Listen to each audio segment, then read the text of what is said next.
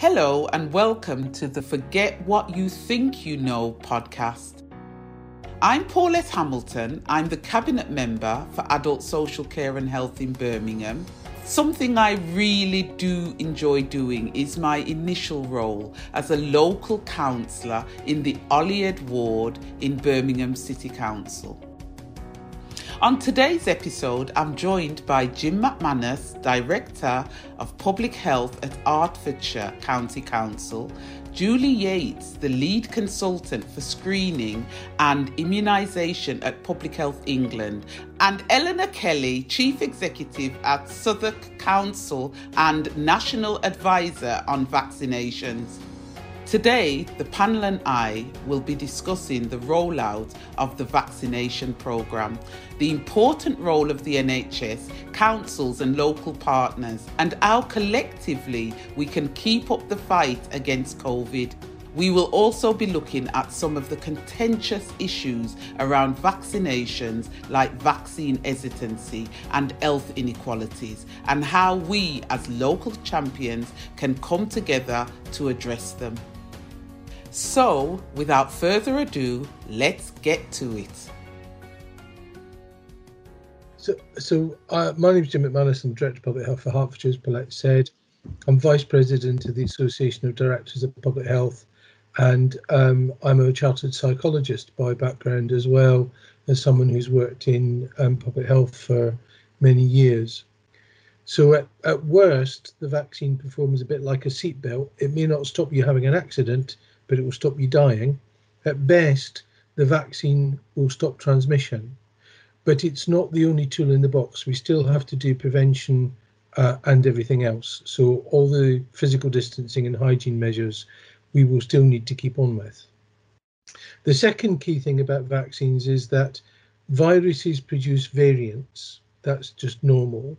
And when you're rolling out a vaccine at the same time that the virus is circulating, that's a dangerous time to get new variants that can evade the vaccine. So the things we have to do there are, firstly, get maximum uptake of the vaccine, and secondly, get maximum prevention. So things like self-isolation and testing and prevention become more important than ever.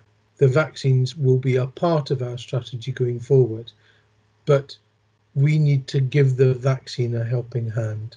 Julie, I want you to try and beat that. If you could just give us a bit of an introduction, I would really appreciate it. Well, it's quite hard to top what Jim has already said, but I agree completely. This is what we were looking for when COVID was first identified. I think it's important to recognise that we have built this vaccination programme on the back of all the knowledge and experience that we have of our very successful population vaccination programmes in the UK. So that we have very effective means of giving vaccines, of making sure that they're safe. We've got the structures behind this, and we've got all the organisations and expertise in our Directors of Public Health, in our health service, and also in the wider NHS and community structures to be able to deliver this in a very, very effective way. I think some of that is important in actually building the confidence that we need in the population, particularly when we are bringing in vaccines at pace and it's at speed, because there will be some concerns about whether corners have been cut, but building it on the back of what we already know means that we don't. We've got the structures there. We know that, as Jim said, this vaccine is very safe. It's as expected. It's performing as it did in the trials, and many people have been saved. Their lives have been saved, and we've reduced the number of hospitalisations hugely significantly already as a result of vaccinating the most vulnerable people in the community. That's fantastic, Julie, fantastic. Can I go swiftly on to Eleanor Kelly? If you could give us an introduction, please. Thank you, Paulette. I'm Eleanor Kelly. I'm the Chief Executive of the London Borough of Southwark, and I'm currently seconded into the vaccination programme as the Local Authority Chief Executive National Advisor, which gives local government a voice within the programme and out from the programme. I'd just like to put what both Jim and Julie have said into context. As of today, we have delivered 22.7 million vaccinations, of which 21.4 are first vaccinations and 1.2 are second vaccinations. And that 1.2 will really rapidly rise now that we're past the sort of like 8, 9, 10 weeks of people receiving their first doses. So the vaccination programme has been progressing at pace. That achievement doesn't belong to the programme. It belongs to tens of thousands of frontline NHS and local government staff. It belongs to volunteers. It belongs to sort of like transport workers, warehouse operatives, delivery drivers, and many more, all who have played the most amazing part to ensure particularly that those most at risk groups have now been offered the life-saving vaccination. Getting to this point has been a huge logistical challenge that required months of planning, but also great agility. When the programme started, the NHS didn't know which of any vaccine would be approved or what conditions would be imposed on its use. But to point out that when the experts said that the gap between the first and second doses could be extended, this actually happened within days. So a really fantastic effort and a really agile programme.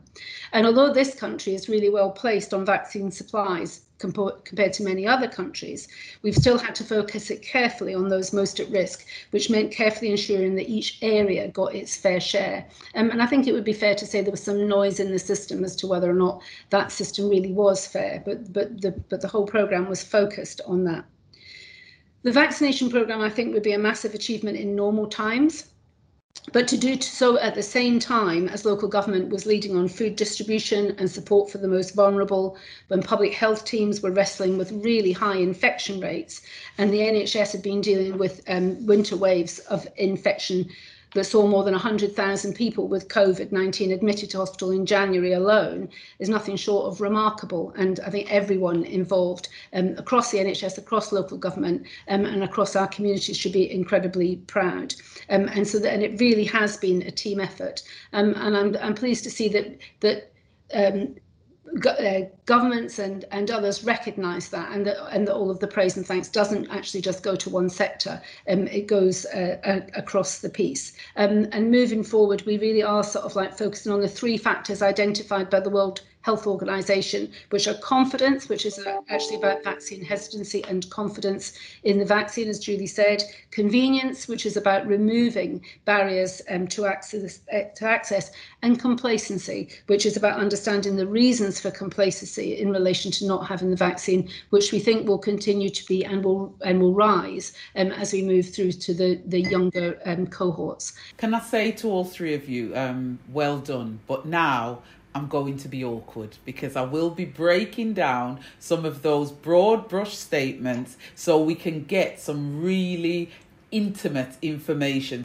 The question is, how has the vaccination programme in the areas that you've been involved in, most of you, we know it's been a great success, but how can we maintain this at a local level? And because we've got to live with COVID-19 in the future, what do you feel are the things we've got to do at a local level to ensure we can maintain the vaccine rollout? Now, I'm going to start with Eleanor on that one. The answer really is about getting hyperlocal. It's really sort of like addressing what needs to be done in a way that communities will respond to. And for the most part, that will be designed and led by the communities, because that's where their trusted voices will be, and that's who they will listen to, and that's who will really sort of like genuinely understand what the real barriers are within those specific communities. There's fantastic examples all over the country, and we're involved in actually capturing those and being able to replicate those out, show other people with similar demographics what's worked in other areas, and be able to really sort of like understand what would work in each individual area, really sort of like down to whether or not particular sort of like communities would like to sort of like take over and run apparently run is what I would sort of like say. Vaccination centres is a fantastic example in the southwest, where a vaccination vaccination activity within a mosque, to all intents and purposes is run by and for the community. In actual fact, it is part of the national programme, but that doesn't actually matter. That's what helps to get the vaccine there. That's what helps to get the vaccinators there. But to all intents and purposes, it is a very, very locally run and therefore trusted way of getting vaccinations. There's some funding has been recently pushed out into the NHS with a very clear instruction that the best way of getting the best outcomes would be to work with local authorities and community groups, and that's effectively like seed funding. The more that we can see what works, the more we can go back and get some more money from the national pot to roll that out to others. Now, I mean, I could give specific examples, but for anyone, whether it's in an employer, whether it's in a community organisation, whether it's in a particular community in any part of the country, whether it's a particular religion, anything that's almost seen almost as an interest group. That's how you can really capture and get people to listen to you and be able then to design the delivery models around that will mean that you will get the uptake. And listening is absolutely vital. Having that feedback and having that feedback loop, not just to capture best practice or what has worked well, but to listen to concerns. And where we have listened, and I think the programme really has listened, and where we have listened to concerns, we've been able to get ahead of issues, for example, people with no NHS number, or homelessness, or the concerns coming up in relation to Ramadan. So what I would say is we're listening, but people need to be talking. You need to be feeding into us. You need to be making your voices heard in a positive way. It's not about complaining. It's about pointing it up. We won't defend the indefensible. We can't defend the unknown. We need to know so that we can get one step ahead and really start addressing these issues in a way that will make communities overcome their hesitancy, feel confident, and not be complacent, and really move forward to get their jabs as soon as they're in the cohort. Right, thank you for that. Jim, I'm going to ask you, have you got anything to say re Hertfordshire? Well, I think I'd agree with everything you and Eleanor have just said. From our experience, there are 3 golden rules and 4 big pillars. And the 3 golden rules are: living with COVID means everybody knows what skills they need to live, work, study and operate safely in an environment where COVID is still circulating.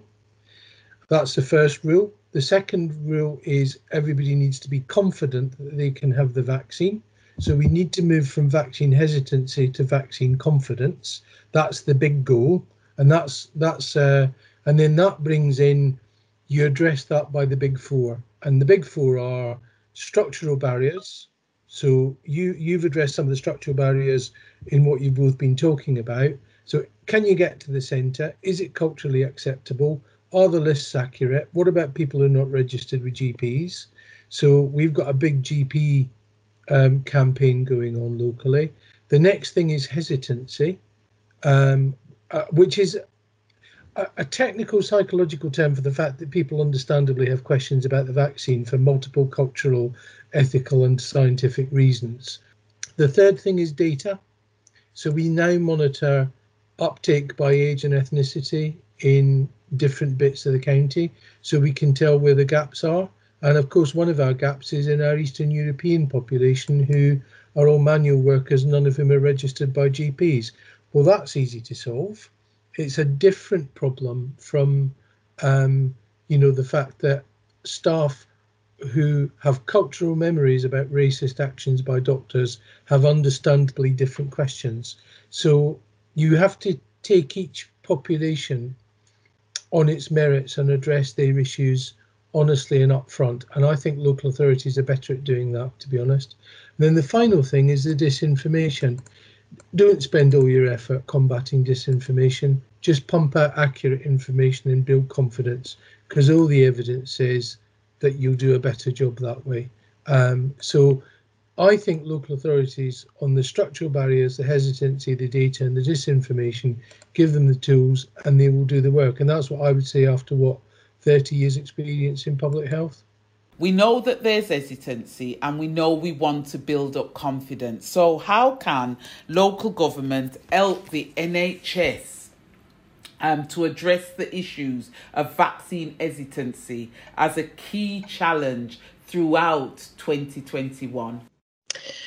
I think Jim's touched on some of it already. And one of the key issues that arises when the most important thing in all of this is listening to populations and not making assumptions and not treating everybody as the same. It's very easy to think that one approach will work for everyone. I'm different than other colleagues on the call. I'm different from my next door neighbour. I'm different. We don't all have the same questions. We don't all have the same concerns. There will be many factors that are underpinning my beliefs and my understanding and my confidence in the programme. And it's really important that we do have it considered at very local level, because one of the ways that you can build confidence is actually by conversations. And it sometimes comes down to individual conversations with small groups and by trusted individuals. So listening is one important factor, but trust is another key factor.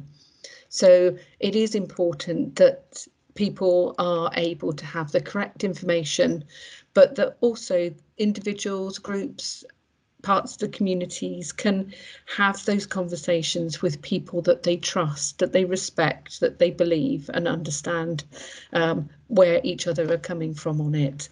And those are the key messages that have come back from conversations with groups and communities that we're having on the ground. So I think those two principles are so important. Alongside that, making sure that those trusted individuals have the tools, the information, the resources to actually get those messages across is really important.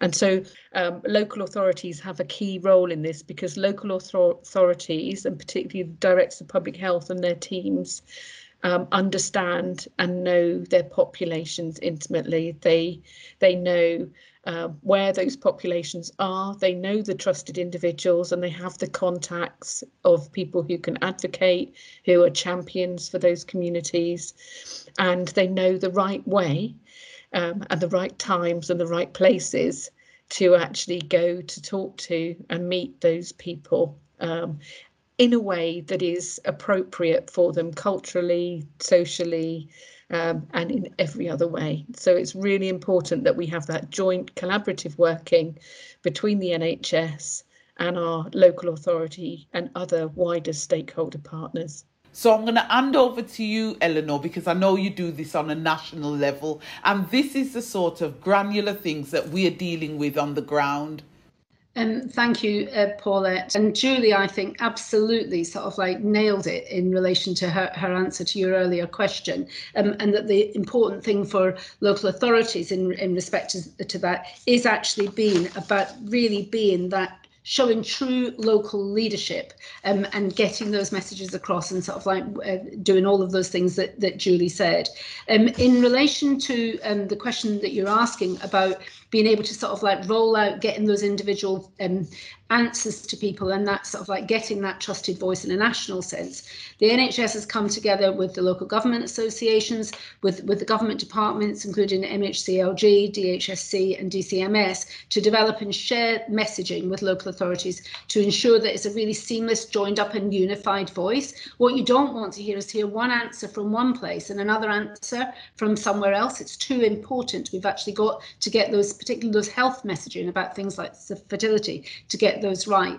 And there's toolkits, including key messaging for social care workforce, for carers, and tools that support tackling the sort of information that you're talking about on WhatsApp and social media, and that have been developed across all of the sectors. So I think what that does is actually be able to put a resource in everybody's hands so that they can use, but that they tailor it to what they know, either about the individual or about the communities. Because what Julie said about local authorities knowing their communities, knowing the issues that will be important to them, knowing how to find them, knowing how to reach them, knowing how to talk to them is absolutely vital. But we want to make sure that we sort of like use our resources wisely. So the more we can share information, toolkits and resources for people able just to tailor rather than to start from scratch. I think that's a really sort of like good and joined up use of resources across the vaccination landscape. Brilliant. Eleanor, I'm going to ask you one other question at this point. How do we make sure everyone has equal access to the vaccine? I think the issue of accessibility is an important one, because it is actually sort of like goes to the heart of that hesitancy. Because if you make vaccine available and people don't come forward, there's every danger that you just move on to the next cohort, and that's not what the programme is doing at all. I think there are other issues that both Jim and Julie are in a better position from a health perspective to be able to answer, but from a logistical perspective, making sure that the vaccine is available for all of the cohorts to be able to sort of like take them up in order, and not allow areas that for whatever reason could really sort of like rush through and get everybody vaccinated just because they don't have hesitancy or just because they don't have barriers, would actually be unfair and unequitable, and we are very, very conscious of that within the programme.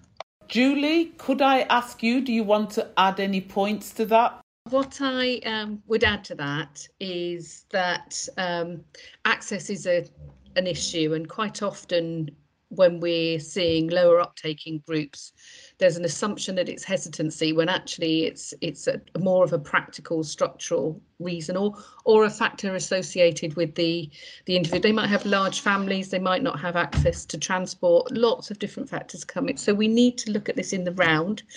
But one of the things that I would say is that we also need to remember that this is not the only programme.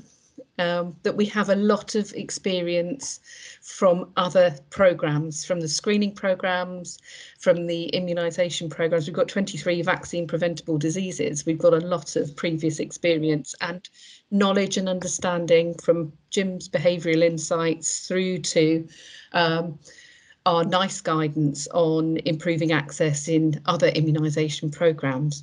So we need to build on all of this knowledge and experience and make sure that we don't forget what we already know. We need to apply all of those, including bespoke models for delivery, taking the vaccines out to people, making sure that they're delivered in a place that they can both access, but they can also feel comfortable in receiving them in. So there are many, many things that we need to consider. But again, our local authority colleagues are partnered with us in delivering those other immunisation programmes. And also in the screening programmes. So this is something that we do as normal practice. We just need to ensure that it's all built into and remembered when we're delivering this particular programme. That's fantastic, Julie. Jim, do you want to round that off? Because that just gives us a full picture. I think there's two important lessons that will come out of this, because Eleanor has talked about multiple capabilities in local government. And Julie has talked about the multiple capabilities that the public health family, PHE and others have. So the first lesson that will come out of this is that we kind of forgot that public health expertise was there in the early rollout of this, at the national level. I mean, I saw comms coming out from national that I just thought actually needed nuancing, and, that people like Julie and people in my area who've forgotten more about vaccine and screening uptake than most of us will ever know. And it's crucial that we use that expertise, which is psychological, public health, medical and scientific, on uptake. And we fail to use that at our peril for uptake, because the disinformation and the myths will fill the vaccine. The other second massive lesson is that local government has brought a team of teams approach. So you've got public health, plus logistics, plus elected member leadership, plus social care, plus, I could go on all day. And those have been really neatly encapsulated in a series of case studies on the LGA website on vaccination case studies. And for me, those are the two big lessons. The technical expertise that's been there for years, and the new abilities of local government to get their heads around this in a way that actually we haven't seen in vaccination programs historically. Those two together can only bode for the health of the population. Yeah, I think Jim is right that we've learned an awful lot from the programme. We've recognised what we already had and brought that into the programme. We've been able to build on that. We've got better collaboration. I think we've got some really, really good developments in data that we haven't had for other programmes, and although that took a little time, it's now we've got equality tools. We're able to drill down. If we can build that into our other population health programmes, then that is a massive opportunity to support our populations going forward.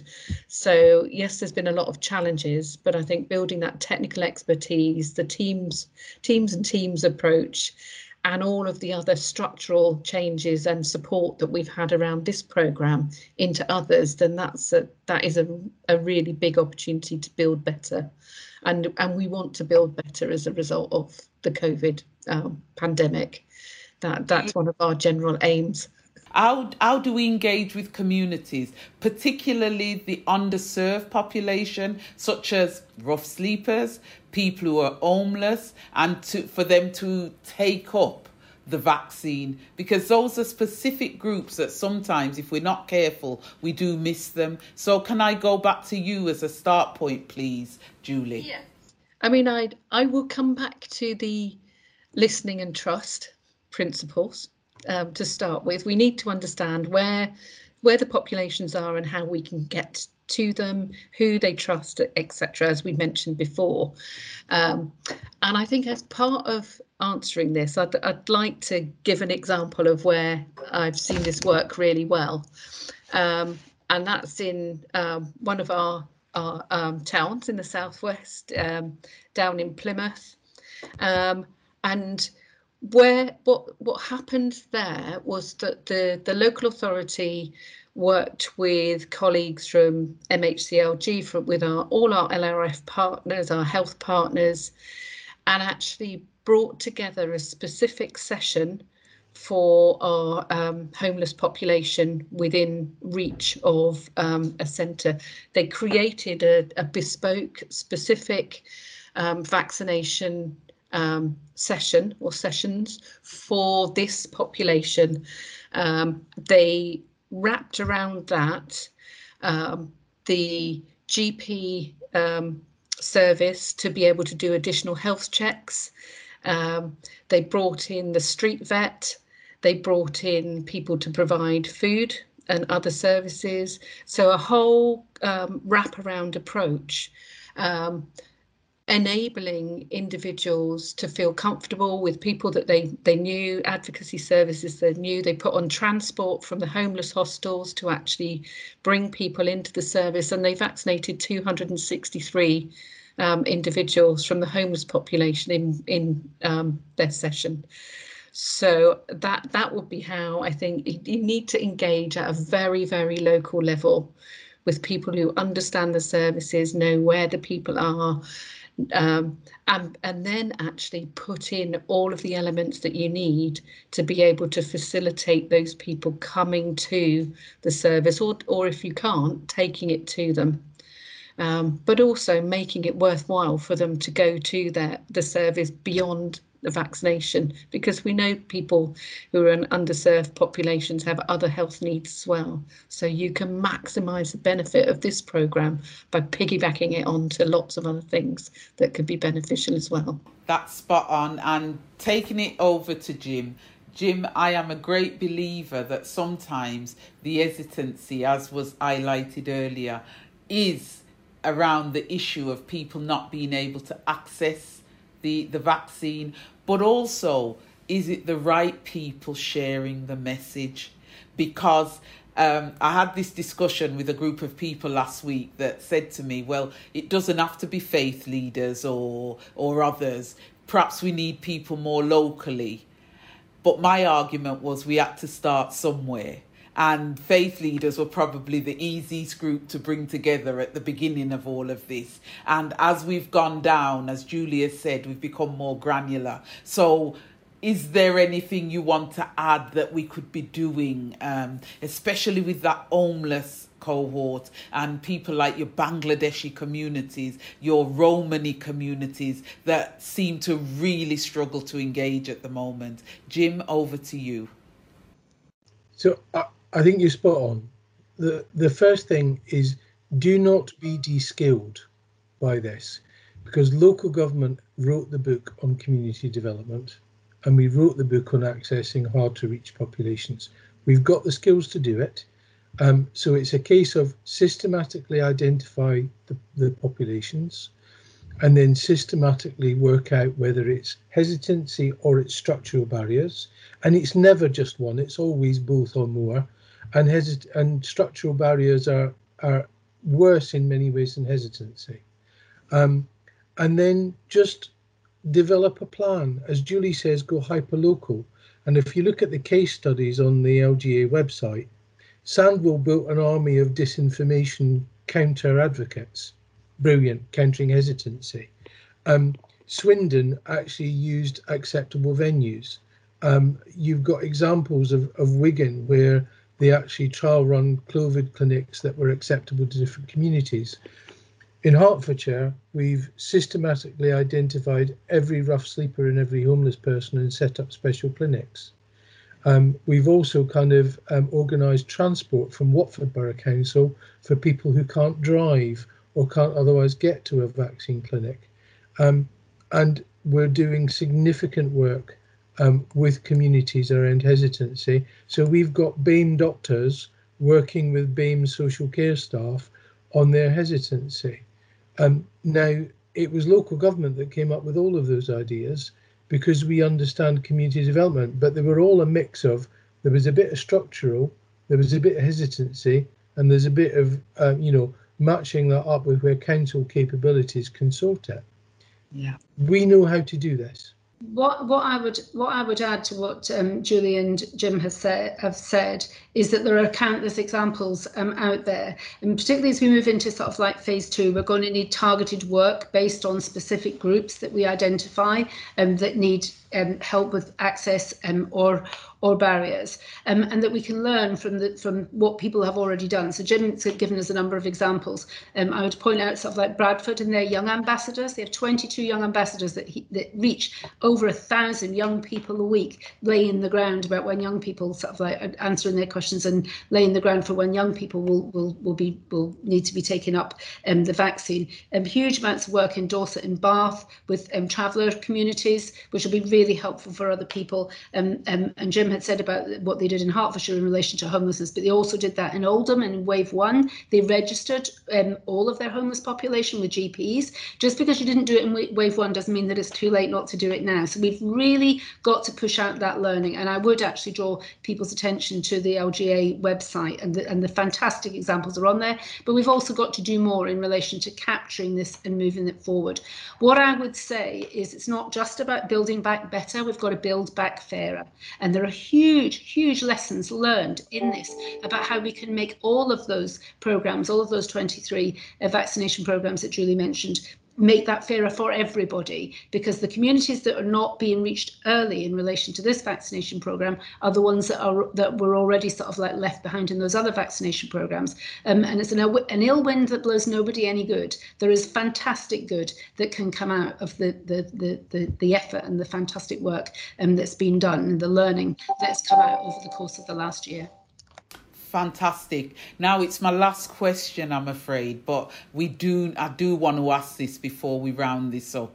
How do we build vaccine confidence in the younger cohort and tackle misinformation? The reason I'm asking this is because lots of younger people don't necessarily become very ill, but they're going into families with vulnerable people, and they're the ones then becoming ill. So how can we build vaccine confidence in this group, which I feel will be the group that we will have to do the most work? So can I start with Eleanor, please? I think I mentioned about Bradford and how they had sort of like thought early on about those young ambassadors, and I think that's a really fantastic model for other people to follow on from.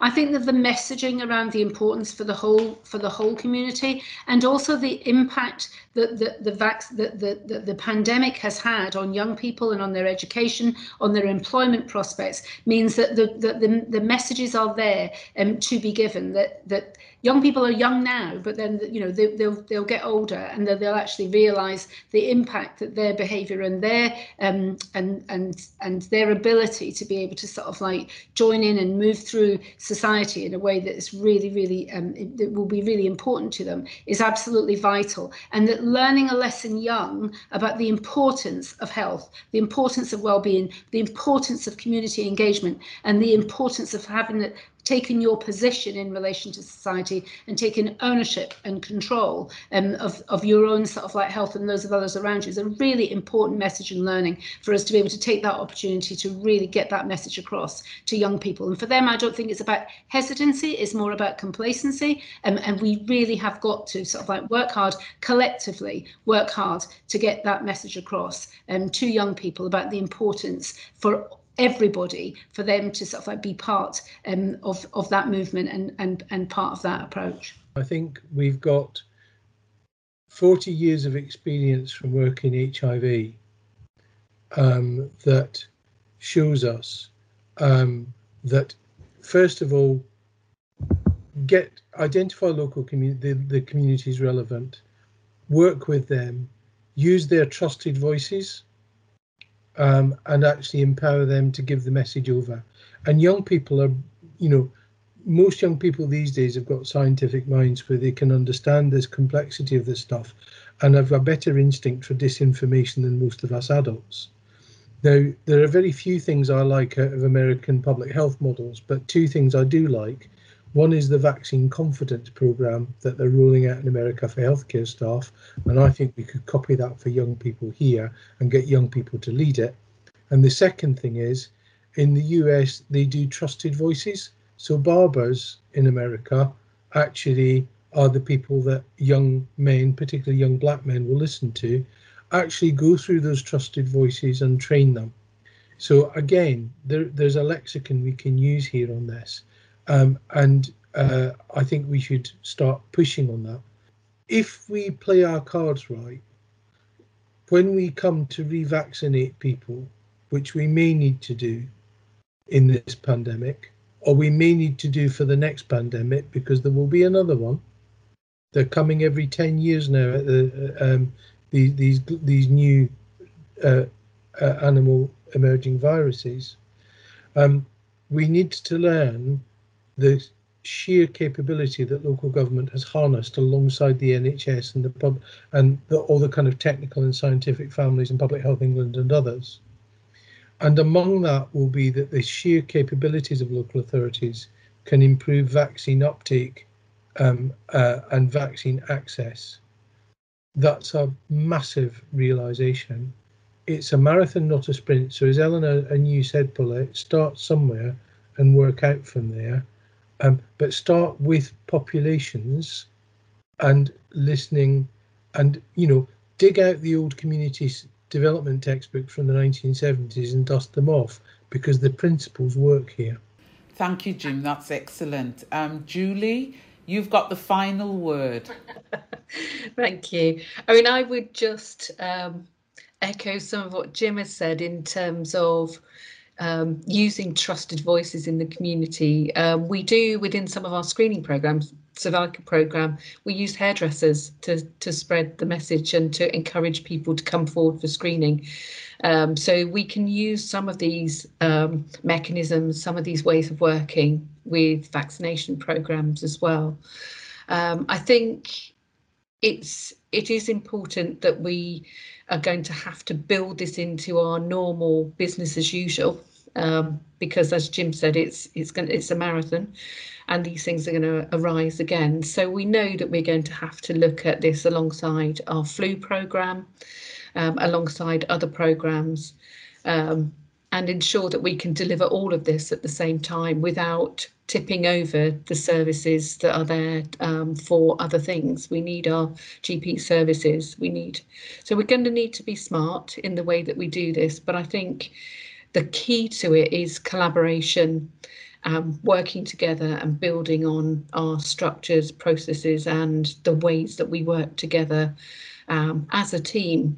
In terms of the young people, I mean, I'm quite hopeful with the young people, and I think we shouldn't underestimate how much young people care about other people, about their own families and their grandparents, and how much they actually want to get back to normal, and they want to be able to travel, and they want to be able to visit people safely, not just safely from their own perspective, but they're worried about transmitting something to somebody that they care about and that they love. So I think I'd like to end on that point, because we're down on young people quite often, and I feel very positive about them, that they can be ambassadors. They don't believe what's on the internet. They're very savvy at picking out what's right and what's wrong.